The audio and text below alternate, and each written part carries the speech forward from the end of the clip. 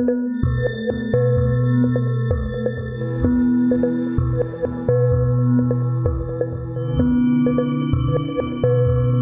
back to the History of South Africa podcast with me, your host, Des Latham. This is episode 154, and the amaBhaca people under Chief Ncapayi had just raided the Boers along the upper Bushman River and near their new town of Weenen.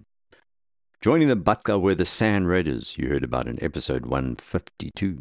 The area around the Umzimvubu River had been unstable ever since the amaBhaca fled there during Shaka's time, and they now lived west of the amaMpondo, who were ruled by Chief Faku Ngqungqushe. It's important to note that both amaMpondo and the amaBhaca used to live further north in Natal before Shaka's fractious wars began and led to the movement of the people known as the Mfecane. The amaMpondo did not trust amaBhaca, calling them thieves. The arrival of the Boers in Natal meant they had a new powerful possible ally, but they quickly learned that the Boers were not to be trusted either, as you're going to hear in this episode.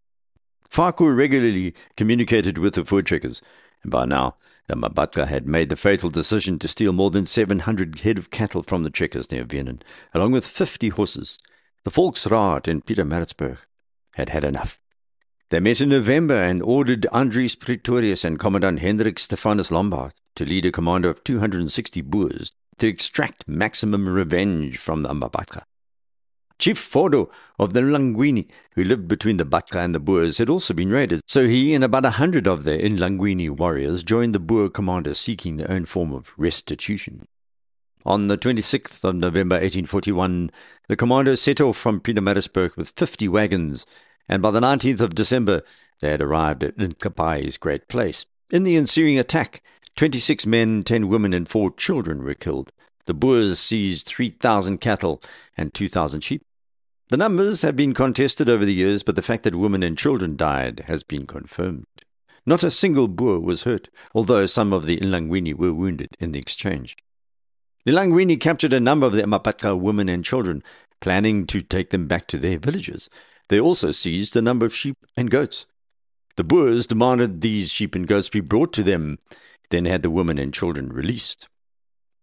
However, it was the Boer decision to seize at least 17 of the amaBhaca children they said had been orphaned in the attack that was going to lead to a great deal of interest by the anti-slavery lobby in the Cape and in England. The Boers claimed they would be looking after the children and took them back with them to Pietermaritzburg, where they had become servants for the trekkers. The obvious other action, of course, was to leave the children with their people to be brought up by uncles and aunts. However, the trekkers needed labour. These children would grow up technically as slaves in and around Maritzburg. Some were eventually exchanged for horses, and one we know about was sold later for 100 rix dollars. The folk believed they had every right to treat the children in this way. It was their next act that reinforced the perception amongst the amaMpondo that they could not be trusted. As I said, Pretorius heard about the sheep and goats that had been taken by the Nlangwini and demanded these be handed over.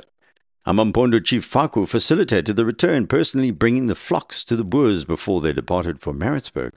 But Pretorius counted the sheep and saw some were missing. 36 had vanished.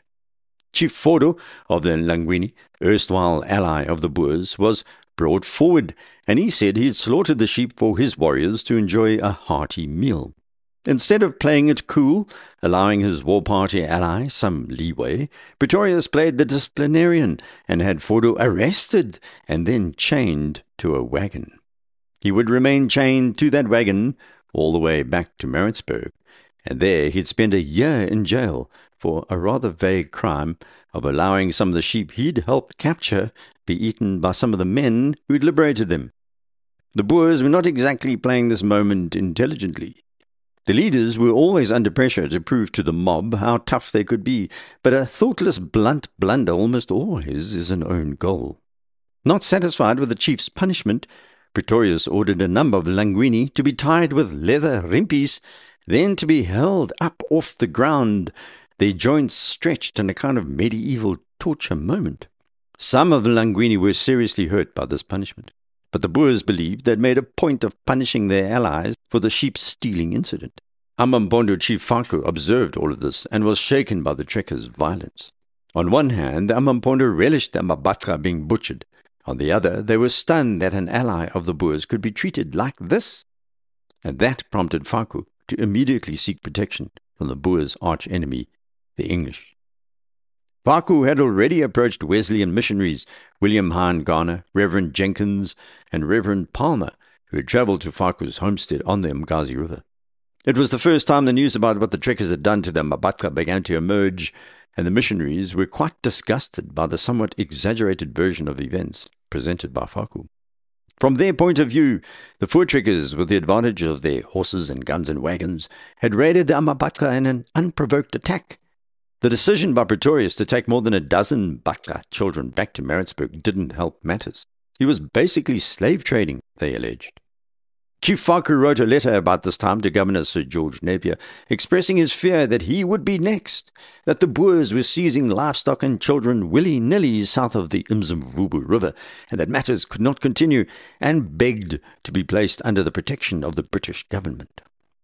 The three missionaries hurried back from Faku's home to brief Reverend William Shaw, who was the superintendent of the Wesleyan missions and based at Pedi, hundreds of kilometres from the scene of the crime. Shaw duly briefed the British governor, and this is where Voortrekker leader Pretorius had failed to properly assess actions. The raid on Ncapayi was a profound error of judgment. Killing women and children in a blundering attack on a kraal when seeking to recover lost animals is not the cleverest act. Seizing children as labour is even more insensate. The governor ordered a military detachment to proceed to Pondo land at once. So, on January 28, 1841, 2 companies of the 27th Regiment set off from Pedi, accompanied by 54 wagons under command of Captain Thomas Charlton Smith. They were joined by an officer and 50 men of the Coloured Mounted Rifles, as well as an officer and 8 men from the Royal African Rifles and a lieutenant and 4 men from the Royal Engineers. They reached the Umgazi River without incident and formed a camp there. Check out Google Maps. The Umgazi River is south of Port St. John's, almost directly east from modern-day Umtata. While the British prepared their next steps, the Volksraad was busy writing letters. They had already sent a long letter on January 14th to Napier, demanding to be declared a free and independent state, with the title Republic of Port Natal and Adjoining Countries. Sir George did not believe that this letter was representative of the entire Boer community. Soon, the exchange of letters reached a frenzy, with Napier dashing off his thoughts to Lord John Russell, Secretary of State for War and the Colonies back in jolly old England. Because of the Boers' actions, said Napier, he was no longer discussing independence with the trekkers, and he awaited further instructions. The Volksraad secretaries in Maritzburg scribed their own letter dated April 7th, and this was sent to Napier. The Boers attempted to vindicate themselves for the attack on Ncapayi. They tried a little diplomacy too, saying, "We are, however, very glad that Your Excellency has stationed a detachment of troops at the Umzimvubu, as we trust that the troops will have sufficient influence to protect Faku against Ncapayi." But they added ominously that they will also assure the latter that their protection is no license to him to enable him now to plunder us more securely. Lord Russell's next note to Napier arrived on the 17th of April, where he instructed the governor to make it known that Her Majesty's government were determined to support him in the most decisive measures for repressing such lawless and unjustifiable aggression as the rumoured attack on the Ncapayi tribe. The two sides, the Boers and the English, continued to trade letters, harping on about their specific points of view. Hardliners living amongst the trekkers were itching to take action and warned Pretorius and the Raad that actions speak louder than words. The English had to be somehow convinced to stay away from their Republic Natalia. Boer farms had been developing rapidly in Natal, and this did not go unnoticed.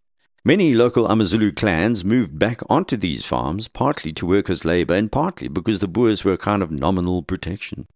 But many in the Volksraad saw every Zulu as a threat, despite being short of labour. Their lives had been upended repeatedly by the AmaZulu. They could not accept the local population as anything other than a danger. Given their recent experience, you could say they had developed a level of psychosis, a paranoia. So, on August 2nd, 1841, the Raad took a rather unwise decision to force all these AmaZulu squatters off their farms. It went further, ruling that none had any right to claim any part of Natal at all. They should be removed, resolved the Volksraad, to the tract of land between the Umtamvuna River and the Umzimvubu River. On the surface, this appeared to be a reasonable suggestion. The land is excellent here, enough water and good soils. However, no one had bothered to ask the local amaZulu what they thought of this forced removal, and furthermore, someone already lived there. The Volksraad resolution was very specific about this. If necessary, it said force was to be used to effect this removal, and a resident Boer would be deployed to supervise native affairs there, and he would be empowered to enter into treaties with the local chiefs. Faku had already mentioned these two rivers in his own communication, so this threat by the Volksraad to force people to semigrate was double jeopardy for the trekkers. The fact that the Volksraad actually never enforced this resolution is not the point. It was the threat of action that worried colonial officials and missionaries. Meanwhile, the very Reverend Shaw had put his quill to paper and proceeded to write a letter to the Zuid-Afrikaan newspaper, which was published on August 3rd, 1841, where he cited what he said was overwhelming evidence that the Boers had ransacked Ncapayi's amaBhaca in a dastardly act, saying the victims were entirely guiltless of any aggression and that he had nothing to do with the theft of cattle and sheep. We know that this is bending the truth, to put it mildly, but by seizing the children, the Boers had created a much bigger problem for themselves. Instead of this being a sort of African raid and counter-raid, it turned into whites slave trading. By deciding to also announce a future forced removal campaign sending amaZulu refugees south, that meant towards the Cape Colony, they'd stirred up a hornet's nest. And by now you know how vociferous the missionaries were about stopping the slave trade, and how politically sensitive that was for ambitious governors. Sir George Napier, who'd been entertaining less confrontational actions against the Boers, now experienced a significant change of heart. On August 21st, Lord John Russell instructed the governor to make arrangements for the reoccupying of Port Natal, but said he would take care not to interfere with the emigrant farmers, unless the troops, or the colonists, or our friends among the tribes are attacked. The British were extremely respectful of the Boers' military prowess, even now. On September 3rd, 1841, Captain Smith, sitting at his camp on the Umgazi River, no doubt fishing and possibly enjoying the beauty of the wild coast, was instructed to write a letter to the Raad in Maritzburg that Great Britain could not acknowledge a portion of her own subjects as an independent republic. Of course, the Raad scoffed at being called the subjects of the British Empire. Smith also wrote that all their trade would be monitored as British possessions and warned that a military force would be placed in the territory, not their territory, that territory. This letter arrived in Maritzburg on 27th of September 1841.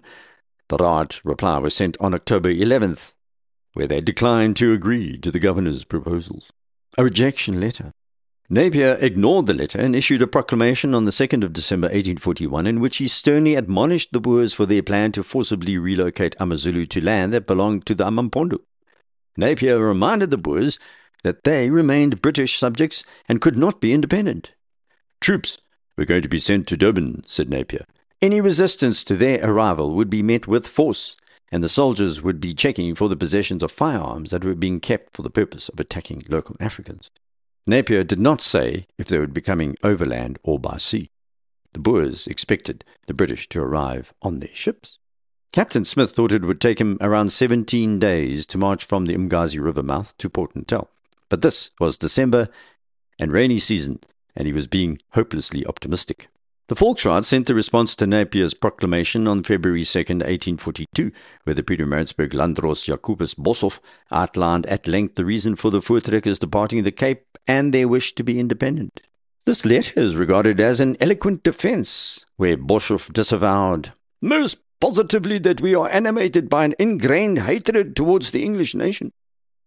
All that they wanted, he said, was representative government, and they promised not to attack local amaZulu or any other Africans.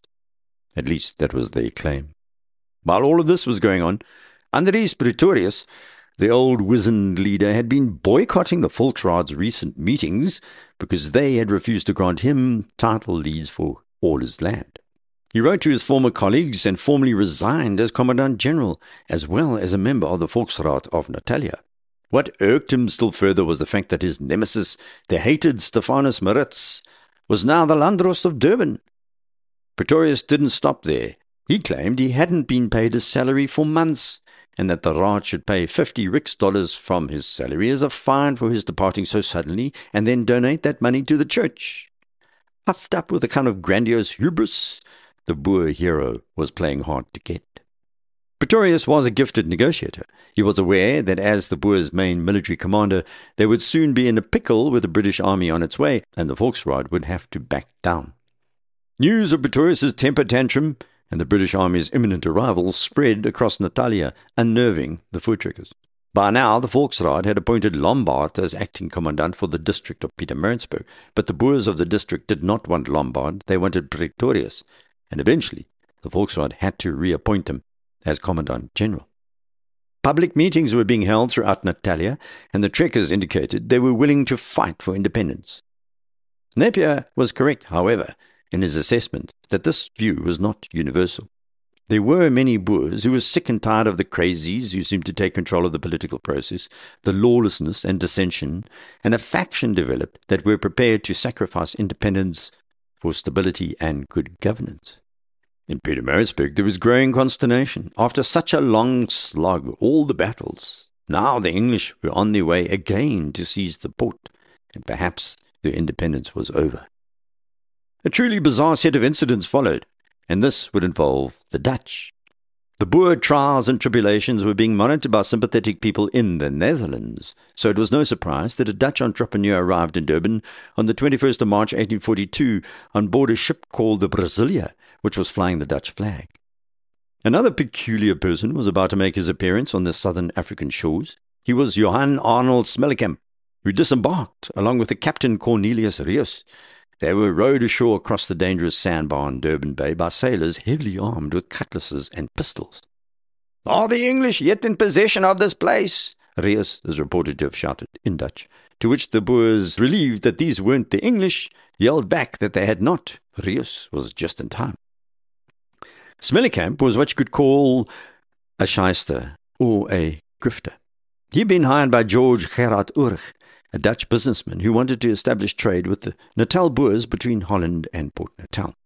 Urch published a pamphlet in Holland called The Emigrants at Natal, which was a political term that linked the Dutch in the Cape, and now Natal, with the former greatness of Holland. Urch believed the Dutch should return and seize the Cape as a strategic corner of the world. When the Boers realized that their plight here in a tiny corner of planet Earth was being promoted by such worthies as well-off Netherlands businessmen, they were ecstatic. Swellekamp was duly invited by the Volksraad to meet them in Pietermaritzburg, and Swellekamp and Captain Rius embarked on the relatively short journey up the hill to Maritzburg from Durban, and as they reached the Umzimvubu Valley, Boers, including Andries Pretorius, Raad President J.J. Burger, and Town Magistrate the erudite Boshoff, rode out to meet them. People were cheering, and they had gone to a great deal of trouble to decorate their houses in the colours of the Dutch flag. Rius and Swellekamp handed out free Dutch Bibles and prayer books and a copy of the Emigrants at Natal pamphlet.